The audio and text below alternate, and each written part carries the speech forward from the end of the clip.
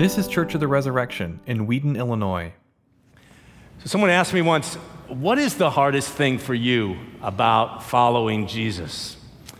And as a follower of Christ for the last 40 plus years, that question is surprisingly easy to answer. So is it the external pressure of being conformed to a culture and persecution? No, that's not the hardest thing, although that can be really hard. Is it the internal pressure, the temptations to sin? That's a really close second. But the hardest thing is simply this: to believe that the good news of Jesus is really good as Jesus says it is, and that it's for me and that it's for the whole world. That is the hardest thing for me to believe week in and week out. So in Luke chapter 2, the angels show up and they sing this song to the shepherds, and they say, this will be the birth of Jesus. His coming into the world is going to be good news of great joy for all the nations of the earth. This splendidly good news. And it is for you. Now, for a pastor of 27 years, I know I'm not alone. And that maybe not your biggest struggle, but I bet it's in your top 2 or 3. That's why I love the story in the Gospel of Luke of this man named Zechariah. And we meet a man who's struggling to enter into this incredible good news he's going to get, or he receives, and struggling to believe it. And yet, he takes a journey, or we watch him take a journey, and unfolds. He does say yes to the God of Israel. He does say yes to this amazing good news about a coming Savior named Jesus. So there's hope for me and there's hope for you.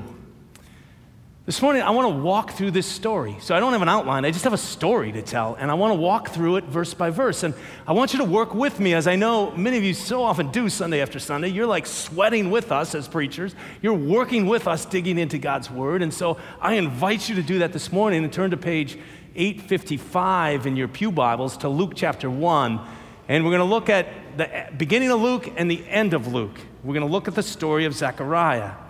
So Luke chapter 1, verse 5 begins with this. In the days of Herod, king of Judea, there was a priest named Zechariah, the division of Abijah, and he had a wife from the daughters of Aaron, and her name was Elizabeth, and they were both righteous before God, walking blamelessly in all the commandments and statutes of the Lord. Stop. It's like a fairy tale. It's like perfect. It's like once upon a time, there was a prince and there was a princess. And then they lived happily ever after. They are good people. He's a priest.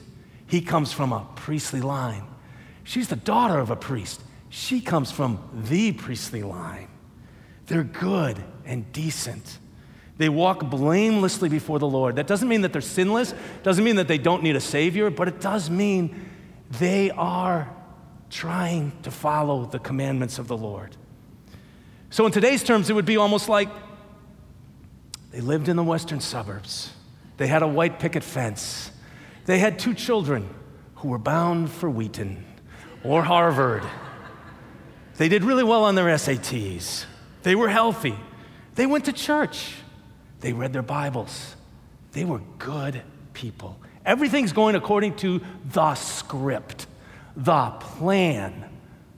And then verse 7, it hits like a thud. But they had no child because Elizabeth was barren and both were advanced in years. It's not saying it was Elizabeth's fault. It's just saying the fact. She was barren. She hadn't had a child. They both hadn't had a child, and they were advanced in years. I'm going to focus on Zechariah. Elizabeth has her own story, and you're going to actually hear her because we're doing a 4-part series this Advent on people who said yes to God. So you're going to hear about other people who said yes to God. Elizabeth's going to be one of them. Mary's going to be one of them. Joseph is going to be one of them. But today we're just focusing on Zechariah's story. So here's this good man. Did he not long for children? Did he not long for the pattering of feet? Did he not long for newborn cries? Did he not long for sons and daughters to raise and to bless, as every priest wants to do? And time is running out. They were both advanced in years. The door is closing. There's just a little crack, if there's one at all. That is the wound. We all have a wound, a deep ache. Most of you know. You know. Does anybody here not have one? If you don't, you will have one. Life was going so well, or life could go so well, except for blank. The illness, the marriage that never happened, the death, the depression, the suicide, the loneliness, the divorce, the parents who divorced, or the father or the mother who just were not there. And you say, well, it's not that big a deal, but it is. Franz Wright, spelled W-R-I-G-H-T, is a poet, American poet. He has a poem called Flight. He has this very powerful line. He says, he's talking about his father. He's actually writing to his father who left the family when he was 8 years old. In this poem, Flight, he says, since you left me at 8, I have always been lonely, far from the person right next to me. This has affected me the rest of my life, he says. I'm lonely, and I can't get close to people. I was talking to a man from the western suburbs this summer. I just met the guy like an hour, and I thought, this guy he's achieved the American dream. He's a corporate executive for a large company. He's making lots of money. He lives in Wheaton. He's got the dream. And he pulled me aside and he said, I don't know why he told me this. I just met him. He said, our daughter, we don't know when she's ever going to come home. She's 24. She lives in another state. She's mentally ill. I don't know if we're going to get the call from the police that she's died or that she's coming home. My wife and I just don't know. There's this ache we live with every day. Who does not know this? How do you manage that? Well, you can take the route of despair. We just give up. Maybe some of you are there right now. Or you escape, work too much, you watch TV too much, or you fantasize too much, or you find some way to escape. Or you do something actually pretty good, which is what Zechariah does. He throws himself into engaging in the life of God's people. This is actually a really good thing. For on our terms, he would be like, he throws himself into the life of the church, the people of God. He serves, he lives, he breathes in it. What a beautiful thing when we all have our aches and our incompleteness to come together to receive comfort from the Lord from each other. What a beautiful thing. And so in verses 8 and 9, we see Zechariah, he's serving as a priest before God when his division was on duty.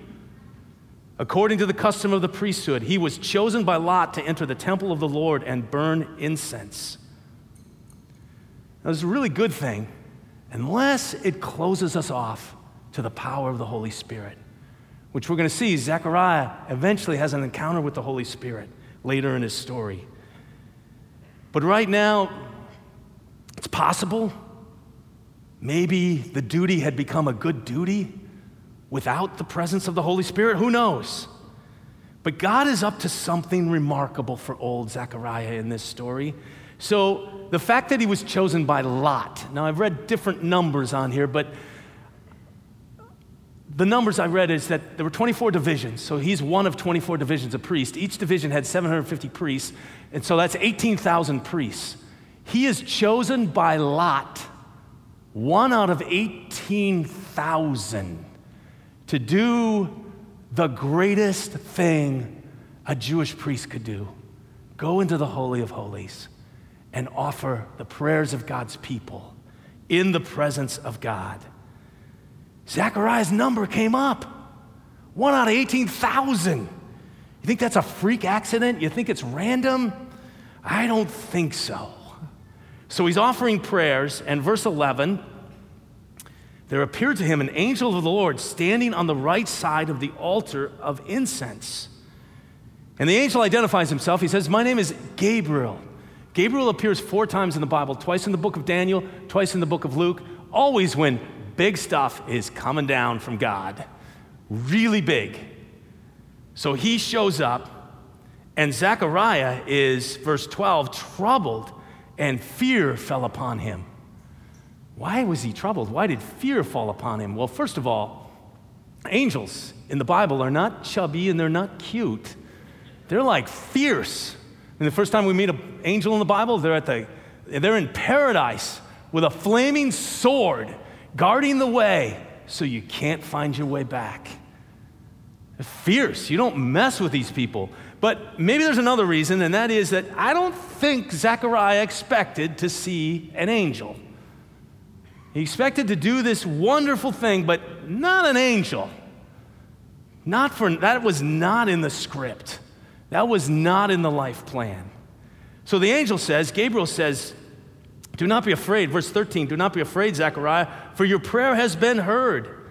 Now, we're not sure if he's talking about his prayer for a child, or he's not sure, maybe he's talking about the prayers of the people, but anyway, God heard his prayer, and your wife Elizabeth will bear you a son, and you shall call his name John the Baptist, the forerunner of Jesus, the Messiah. Now notice that what pours out of the angel is this litany of extravagant, lavish promises for Zechariah and the people of God and for the world. You know, as I was reading this week, it's almost got this kind of like breathless, like the angel doesn't stop to take a breath. Notice how many times the conjunction "and" appears. So verse 14, and you will have joy and gladness, and many will rejoice at his birth, and he will be filled with the Holy Spirit even from his mother's womb, and he will turn many of the children of Israel to the Lord their God, fulfillment of an Old Testament prophecy, and he will go before him in the spirit and power of Elijah, to turn the hearts of the fathers to the children and the disobedient to the wisdom of the just, and to make ready for the Lord a people appeared. It's almost like breathless. It's too much to take in. I would imagine Zechariah's like a man in the desert, baking in the desert, who just wants a little sip of water, just something to refresh me, get me through the day. And the angel is like turning on a fire hose. And Zechariah says, ugh, whoa, that's a little much. That's intense. It's more than he could ever ask or imagine. And he's a part of it. God's calling him into it. Now, if you're a follower of Jesus, let me remind you that these words for Zechariah, these promises, they're going to be fulfilled in your life, but even more. Sometime this week, get your Bible and open up and read Ephesians chapter 1. Because the Apostle Paul does almost a very similar thing. It's almost a breathless thing. It's one sentence in the original Greek, 13 verses basically. And he says, you've been blessed by the God and Father of our Lord Jesus Christ with every spiritual blessing in the heavenly places, and he chose us before the foundation of the world, and that we should be adopted, and that to the praise of his grace, and in him, through his blood, the blood of Jesus, we have the forgiveness of sins, according to his riches and grace, and. Now, this is not health and wealth gospel. This is not every sorrow is going to now be suddenly removed if we just claim it. That's not what this is saying. But what it is saying is that the promises of God are astoundingly, overwhelmingly extravagant and lavish and good. And they are for you. So as you're reading this story, think, you are Zechariah. So there's Zechariah, he's standing there, he's soaking wet, he's been blasted by this heavenly grace. How does he respond? Now you'd think he might say, wow, really? That is amazing. Thank you so much. I open my heart and I receive this wonderful gift. But he doesn't say that. Verse 18, he says to the angel, how shall I know this? For I'm an old man, and my wife is advanced in years. On the one hand, he goes all post-enlightenment on the angel, you know? David Hume, hermeneutic of suspicion. Can I see some ID, please? Do you have any angel credentials? Now, Luke takes great pains to ground his gospel and the book of Acts also, which he also authored, to ground it into historical, investigatable evidence and reliable witnesses. So faith is not opposed to that. It works with that. But at some point, we have this rational brain that's just churning like a wood chipper. And any spiritual experience we get, we just chip it to bits with our little rational mind, destroying it. I've done that. It's so easy to do that. There's another thing, though, that Zechariah does that I think is really interesting. Notice what he does. He speaks from his wound. He speaks from that deep longing and loss and ache. What does he say? He says, I'm an old man. Notice how he chooses to identify himself. Remember Bishop Stewart has said a number of times, only God gets to decide how I identify myself. Well, Zechariah says, I'm just an old man. That's all I am. And tied up with that is I'm childless, and I'm old, and I'm over the hill, and he speaks from his wound.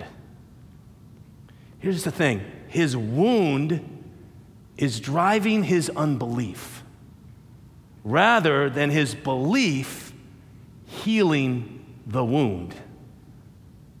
Let me say that again, because it's the way a lot of us live. His wound is driving his unbelief rather than his belief healing his wound.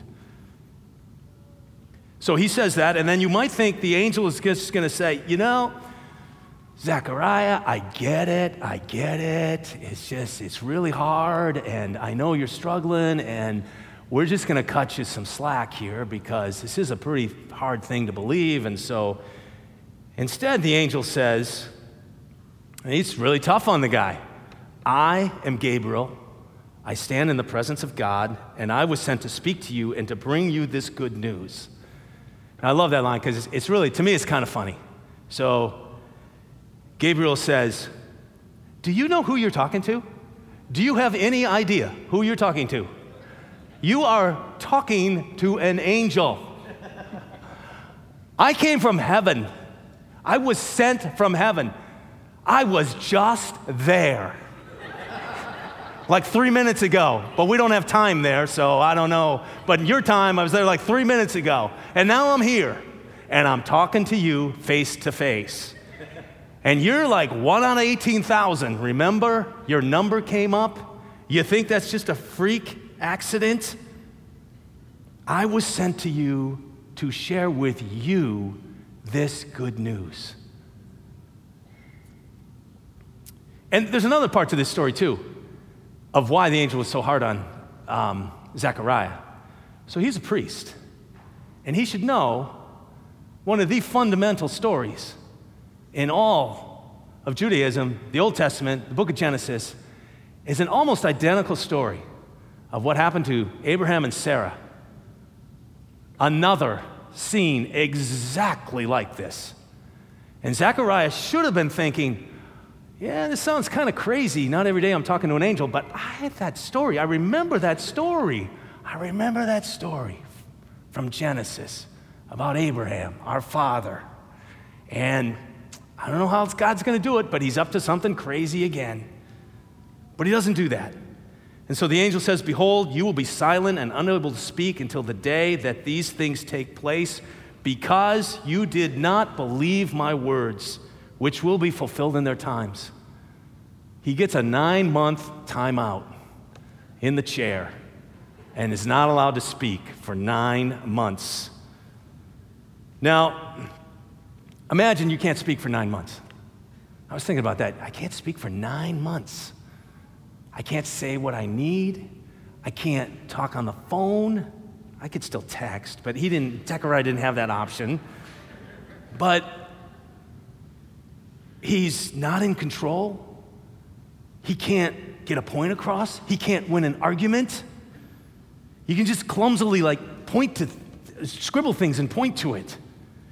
You would feel powerless. You would feel dependent. You would feel like a child, which I think is the point. He's bringing him back to sort of a childlike experience.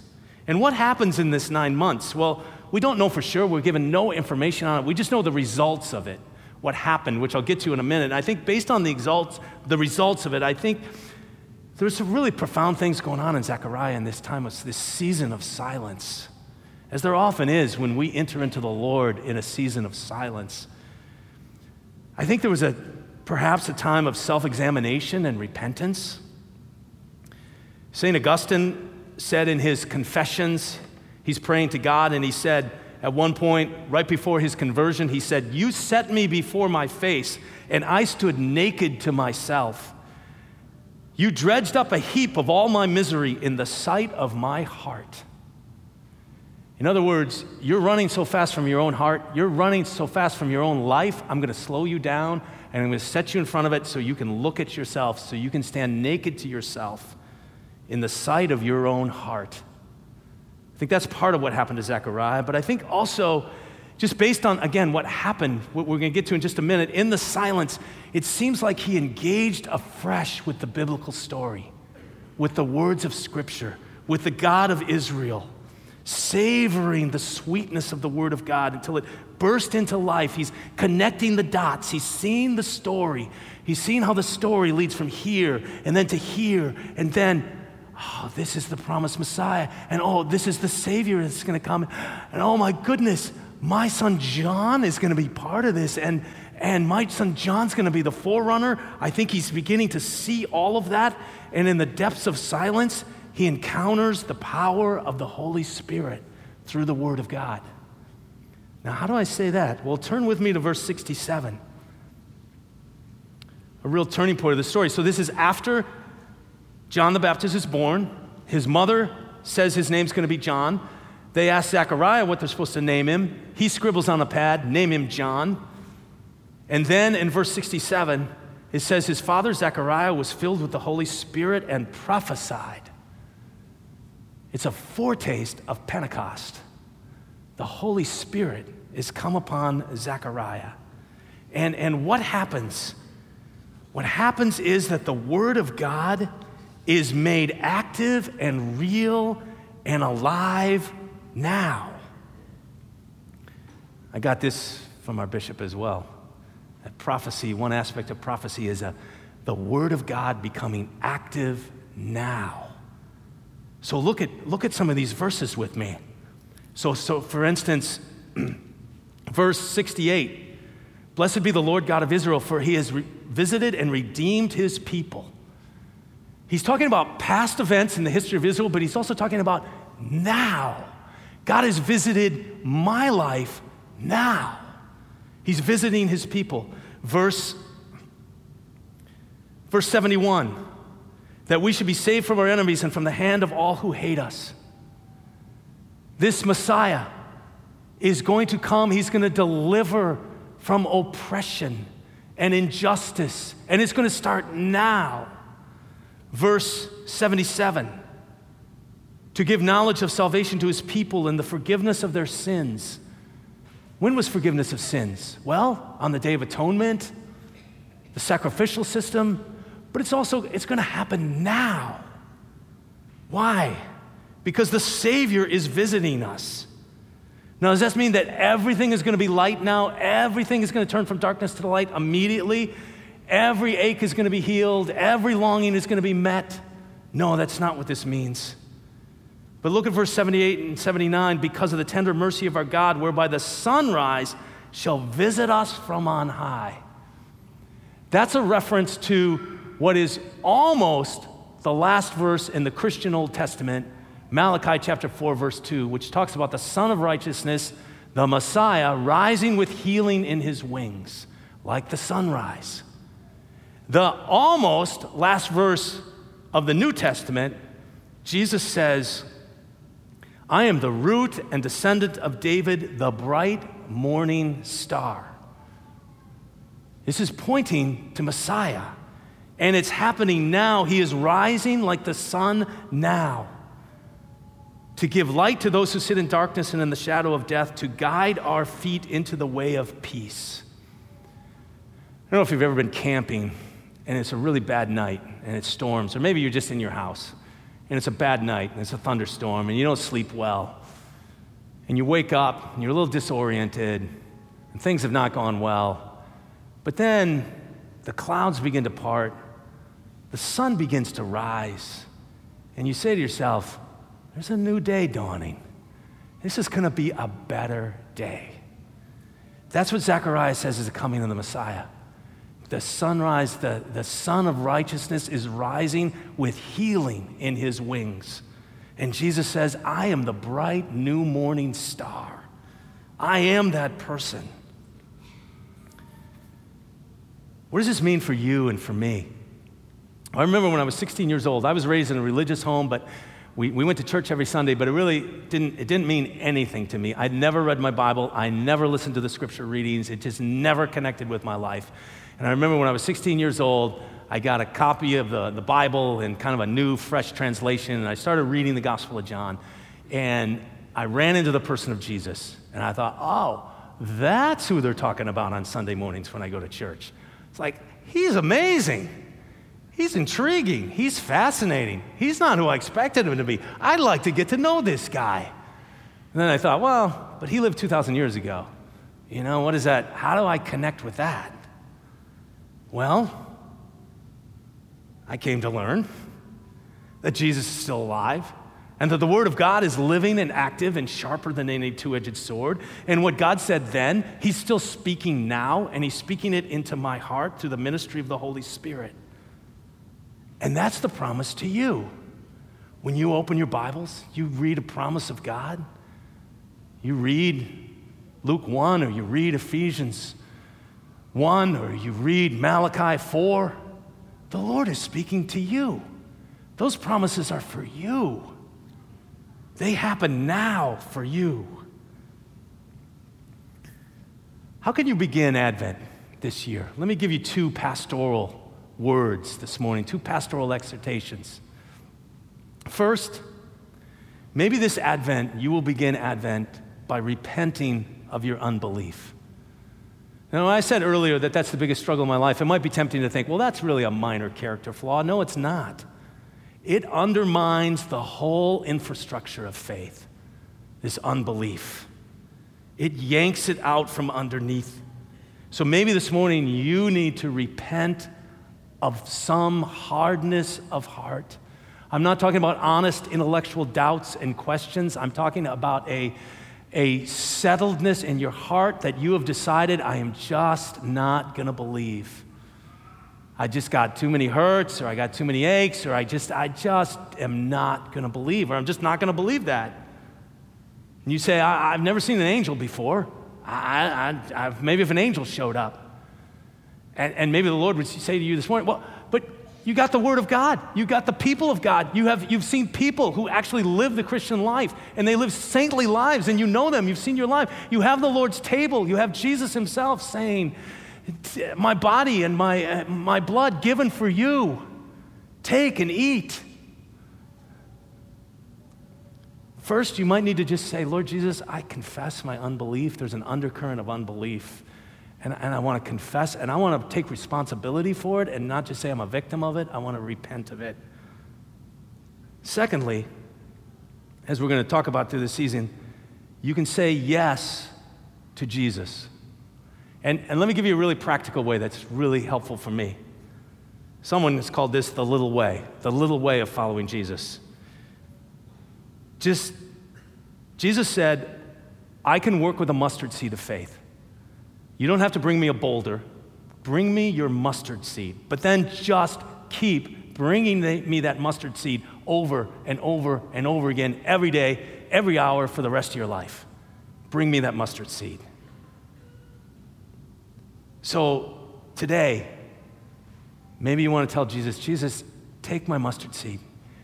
But you have to give it to him. You can't just hold it in your own hands. You have to say, Jesus, take this mustard seed and multiply this mustard seed and do something with this mustard seed.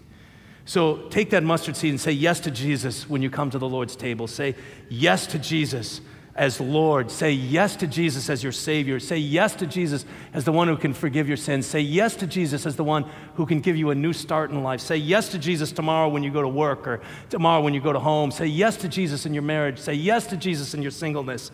Say yes to Jesus when you're tempted this week and you're tempted to sin. Say yes to Jesus when you're trying to serve him. Say yes to Jesus when you're trying to share the gospel or love someone that's hard to love. Say yes to Jesus. And then keep saying yes every moment, every hour, every day, every year for the rest of your life. Take your mustard seed and bring that mustard seed to him and say yes. In the name of the Father, and the Son, and the Holy Spirit. Amen. Thanks for listening. Our vision at Church of the Resurrection is to equip everyone for transformation. As part of that vision, we love to share dynamic teaching, original music, and stories of transformation. For more of what you heard today, check out the rest of our podcast. To learn more about our ministry, visit churchres.org.